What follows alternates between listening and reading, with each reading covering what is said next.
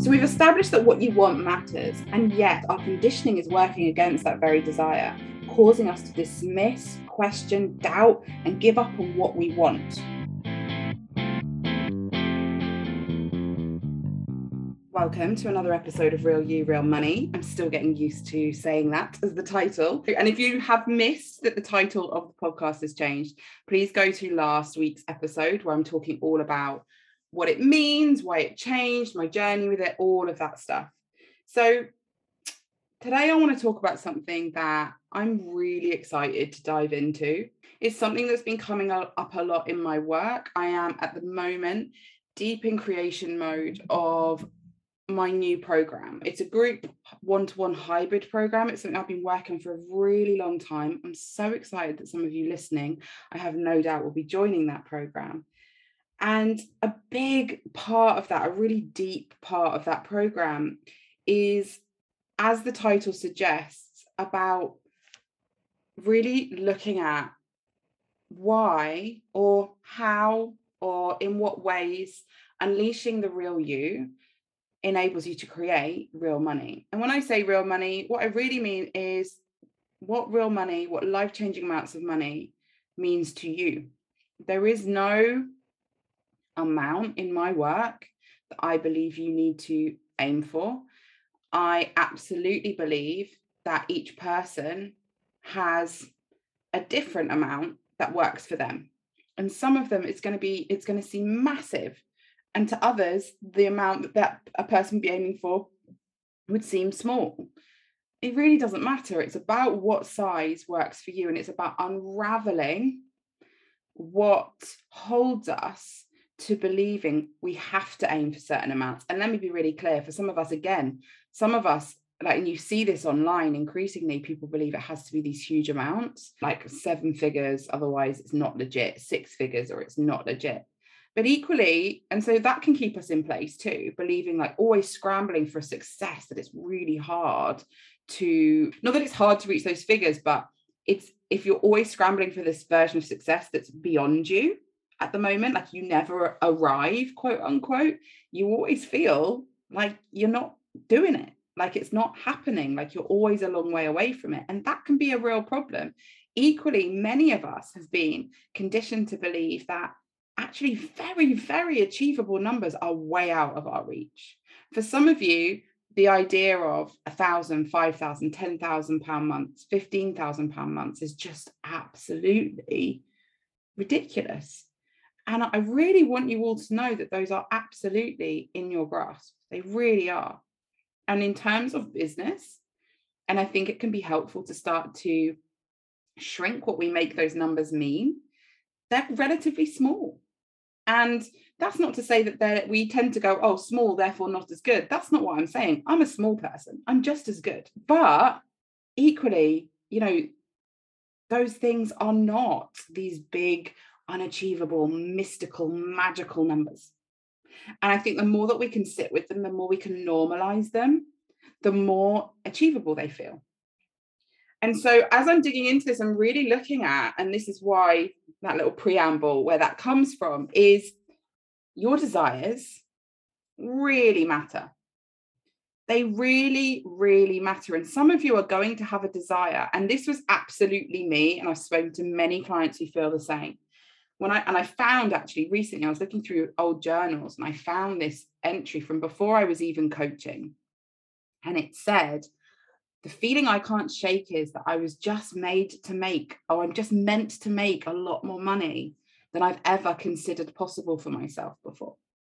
It just feels like something I want to do, something that, and it was more than an I want to, like I might want to go and get one of the amazing vanilla frappes from the park. There's a cafe on the park near my house.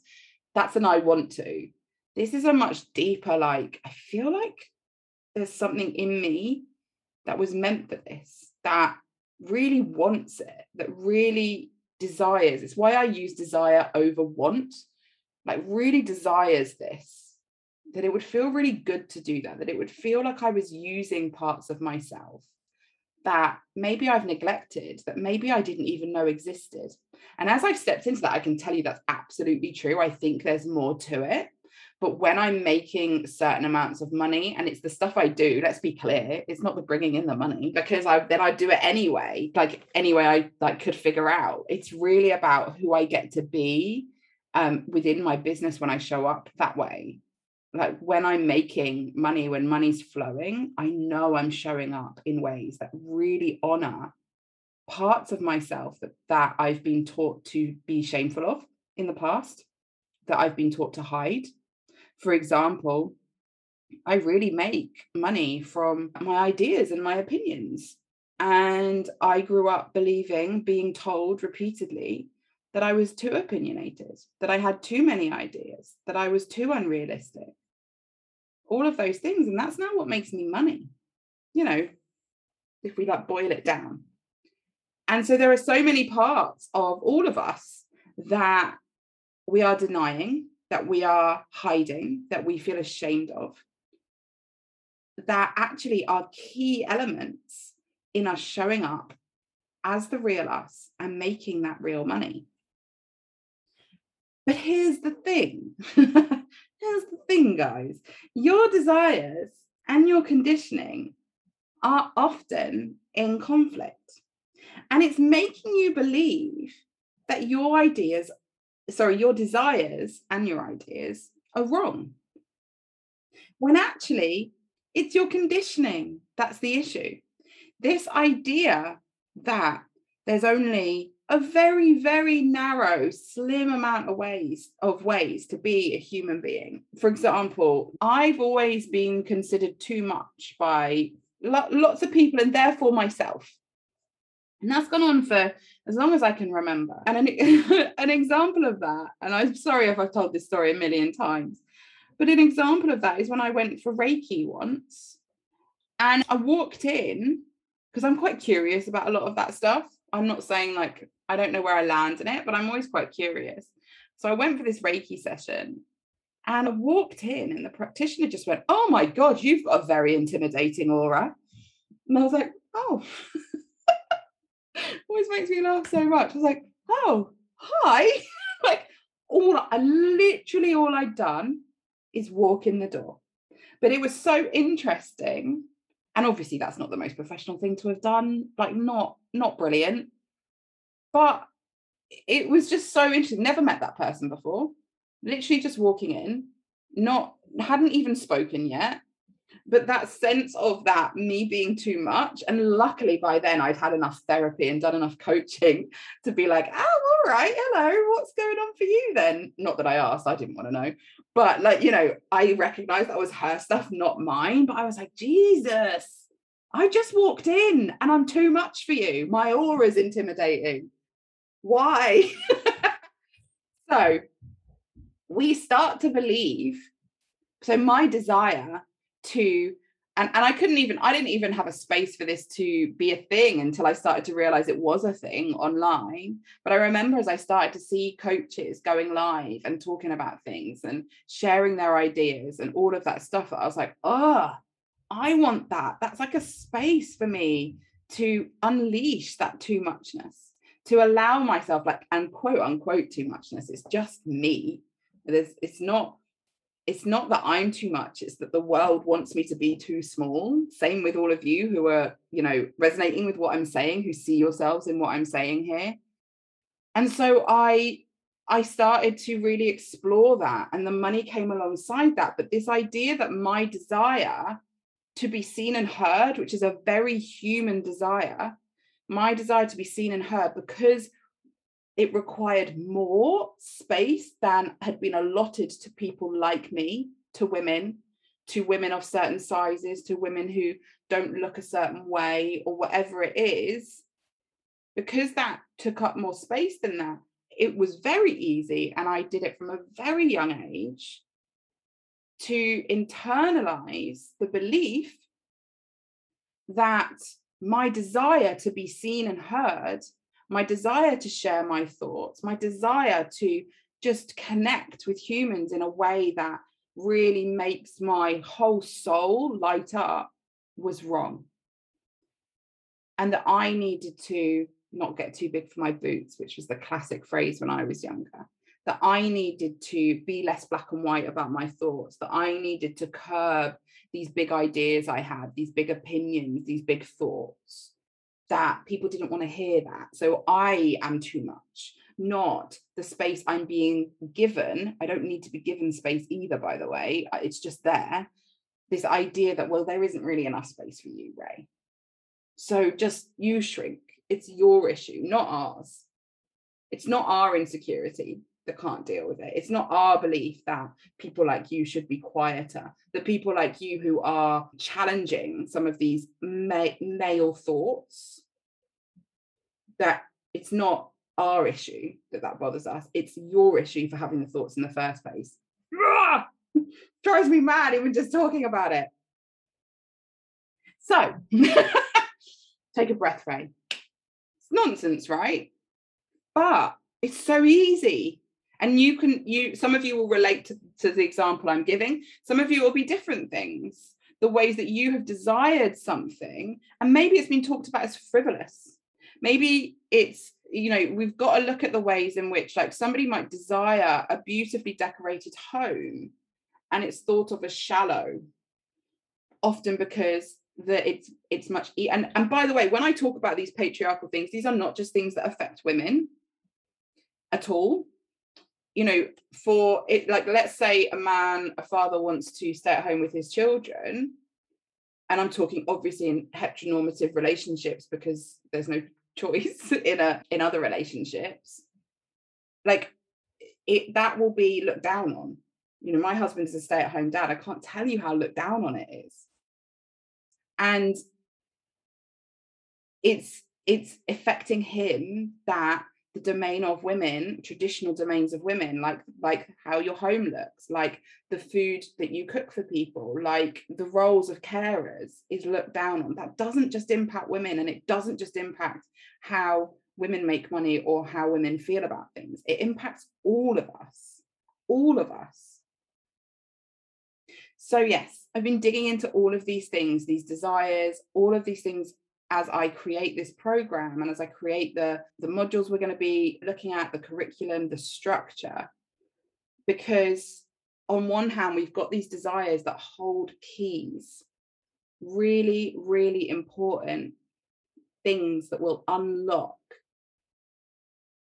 who you are, who you were made to be, things that are actually, that you've seen as weaknesses, that are actually massive strengths, things that you are trying to heal yourself of that don't need healing, that are perfectly acceptable, how all of those things hold the key to you making real money. And it's one of the keys to finding your space, is showing up as the real you and acknowledging the validity of your desires. Many of us have been taught, and I think this is one of the things that always gets me. We think, again, for people raised as female, conditioned as female, we are taught from a very young age. This was absolutely true for me.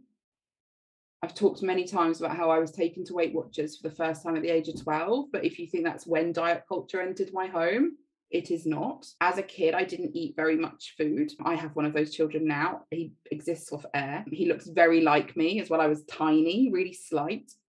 I also had a hole in my heart, which could have had something to do with it. I don't know. And I didn't eat much food, and it panicked, particularly my mum. And so I was taught from a young age that I needed to finish the food on my plate. I was, constantly being told, eat more, Ray, eat more. You haven't eaten enough. I was taking to the doctor a lot about the fact that me and my brother weren't eating enough. That carried on until I was probably like 7, 8. And then I gained an appetite. And by 12, I was put in Weight Watchers. So you can see how, from a very young age, my desire for food was overridden. My desire for, and actually, previous life, I was a breastfeeding counsellor. And what I'm about to say, I don't want people to think this is me being anti-formula feeding. I am not in any way anti that at all. But there's a real thing with formula fed babies particularly, and it can happen with breastfed babies, but it's just harder to do it, where you got to finish the bottle. And a lot of breastfeeding professionals will encourage mums to follow the baby's lead when it comes to what they're eating, the bottle, which is why I'm saying this is nothing to do with being pro or anti-formula. It's about the way we feed our children. Often because the mentality is you can't see how much milk's in a boob, so you don't get the feeling you don't feel the need to get them to finish it. But you still get mums, believe me, having worked in that area, who are like, I've got to feed them more, I've got to feed them more. But there's that feeling of like, it's not about how hungry the baby is. And often health visitors and doctors and nurses can, not always, but they can perpetuate this of like, well, what kind of weight are they putting on? What are they doing? And there's a balance there. But from a very young age, we're taught to override our desire for food in place of what somebody else thinks we should be having. Similarly, as a child, the way I was fed was like, well, it doesn't matter that you think you're full. You don't know. You don't know how much food you want. I do. You're not having enough. It's worrying me. So for the sake, this is my mum, for the sake of that worry, I need you to eat more. And then when I started to eat more, and become curvier, like all of my family are, by the way, from a long line of very curvy women, it was, oh, now you're eating too much. So I had no idea. I am still learning this now. It's quite a interesting thing for me to figure out when I'm full, because nobody ever let me follow my own desires for food. And I could talk about how it's so important. In order for us to do this, we have to divest ourselves. We have to remove fat phobia from us, because if you're going to let your kids eat what they want, they might get fat. And that's okay. That's the thing. It's like, oh, because the fear is nearly always, if not always, the fatness at the end of it. Anyway, that's a whole other podcast, possibly a whole other like show of a podcast. But from a very young age, we are taught to override our desires for food. We are either not wanting enough as babies and children often, and wanting too much as babies and children as well. There's so much doubt. We don't trust children. And then that carries on, particularly for women, into adulthood, where we actually don't know when we're hungry, when to stop. When I was a dieting teenager, I would go to sleep rather than eat, because I was so hungry on these like 1,200 calorie a day diets that I would just be like, if I stay up, I'm going to eat. So I'd go to sleep and sleep off my desire for food.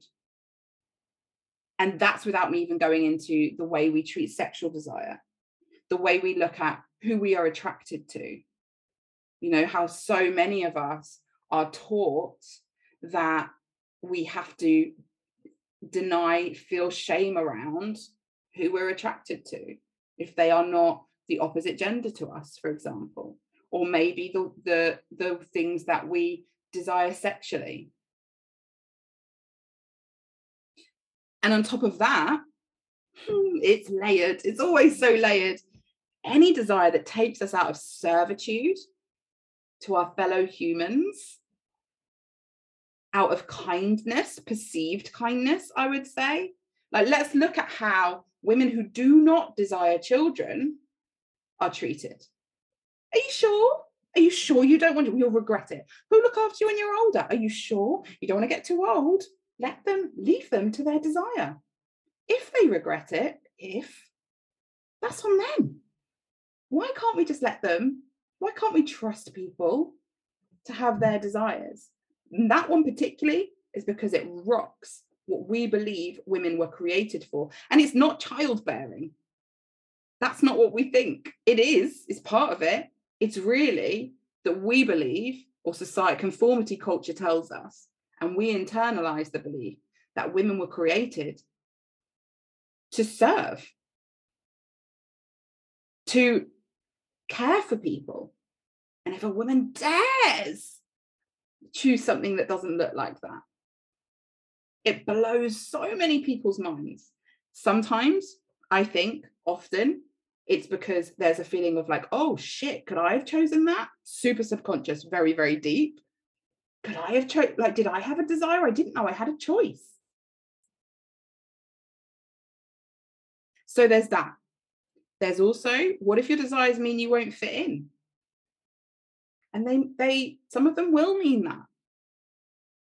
You know, there's not many. Like, obviously I found like my people increasingly, but even in the UK, I'd say there's not many people who want to earn the higher levels of money I do without a load of judgments around that. And don't get me wrong, I'm having to work on mine too. But certainly my friends locally, they don't feel that way. They accept me that I do, but it's not something I massively talk about with them. And that's okay. But it does mark you out as different sometimes.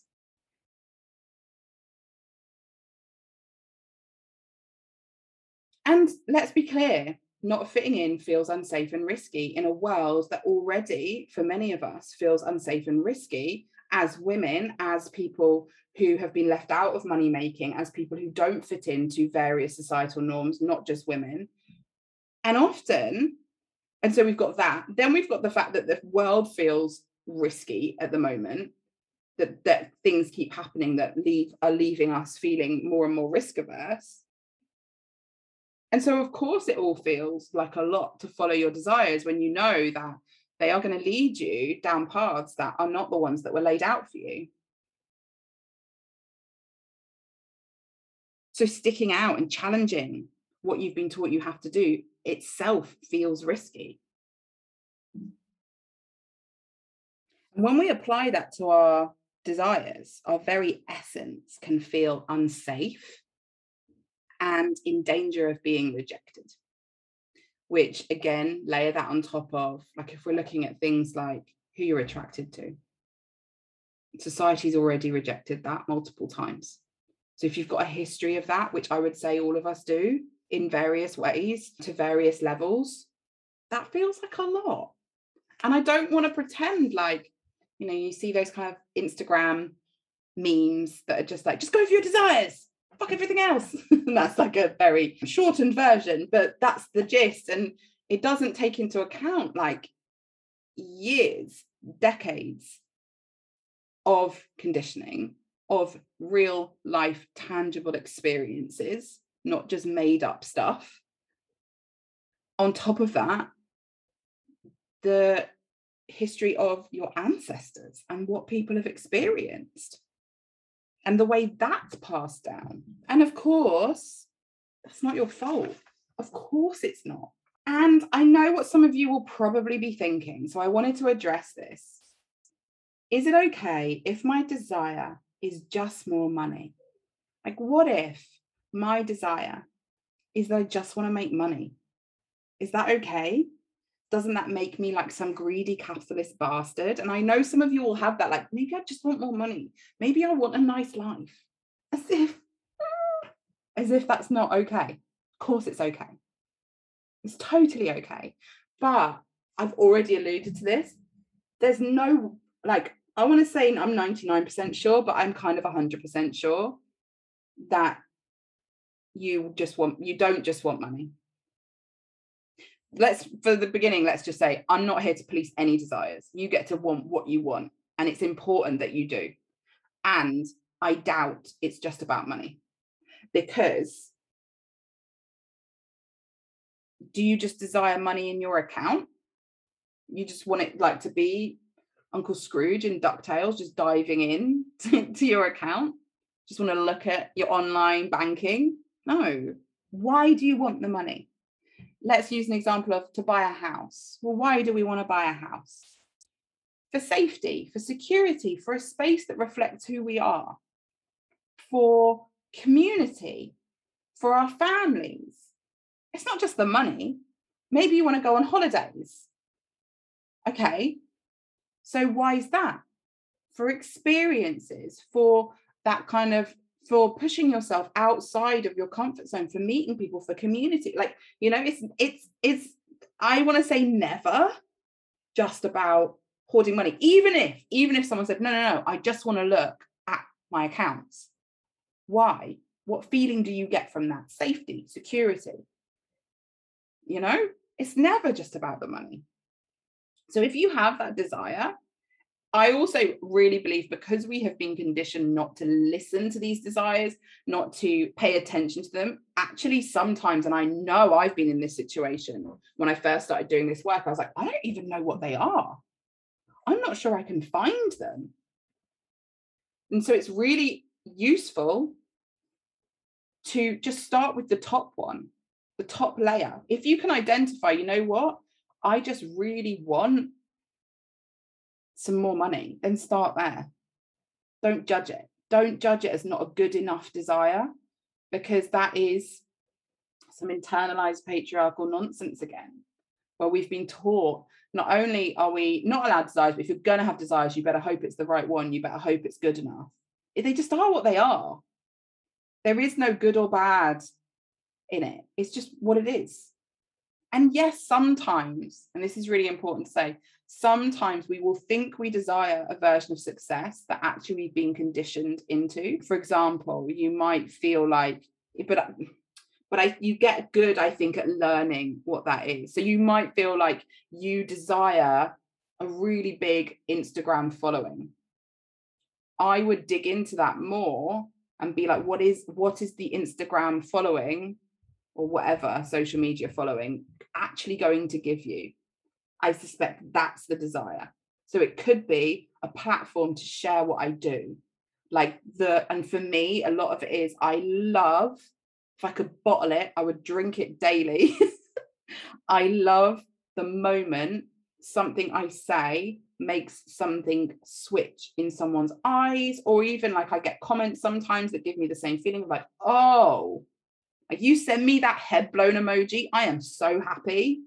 Like a lot of it is about that feeling of, for me, that's a really deep connection with somebody. And that's what that's about. Like that doesn't have to look like a big Instagram following. That can look all sorts of ways. And so it's really digging into what is the actual desire here. And that's something we're going to do in Real You, Real Money, because it takes, sometimes we can just do it. Often it takes quite a lot of unpeeling, unraveling. It's why I talk about unraveling, because it's not often, like moments of it can be a fast process. Often it's a much longer, we've been conditioned for decades of our lives, and then our parents were conditioned before us and their parents. It's often not a once and done situation. So we've established that your desires matter. Imagine how the world would look if we all followed them. Not just those of us left out of money making, those people making money too, because a lot of them are operating in the wrong space. I'm looking particularly like their healing levels for sure are not up to scratch, but also just their talents and all of those sort of things. I often think about like how many of us have gone into particularly corporate environments or places where someone's supposed to be super impressive, and you meet them and you're like, really? You're the person doing this? I thought you'd be XYZ. And it's you. I mean, it's very clear with our current on his way out Prime Minister, for example. Like, really, you're the right, okay. So, and that's not just to be rude about Tories, it's also about the fact that the patriarchy conformity culture has forced people into roles, because that's what they should do, that they're not suited for. There are so many working parents, particularly dads, who should be the stay-at-home person or should be the main caregiver if that's how people do it. There are so many parents at home who should be working. And that's where they would find their joy. And that's just one example. And when I say should, I just mean like they slot into that space in a different way. There are so many people working like in a post office who should be a politician, working for charities that should be doing something else. But our conditioning is putting us into spaces that are not ours. And then we feel like, I think about myself working in a corporate environment and how lazy I felt and how rubbish at what I did I felt. I was just like, you cannot be motivated. You do not care. And then you put me into this business. I'm like a different human because I'm in my space. This is what works. This is where I find flow. And I do believe, while it is a privilege to find that often, because sometimes it can mean some sort of like not earning as much in certain positions, I do believe that space exists for everyone. Do I think everyone has to get into it to be happy? No. Do I think it looks the same for everyone as me? No. For some people, it is working in a council office, and there's nothing wrong with that at all. It's working a job where you don't have to take it home.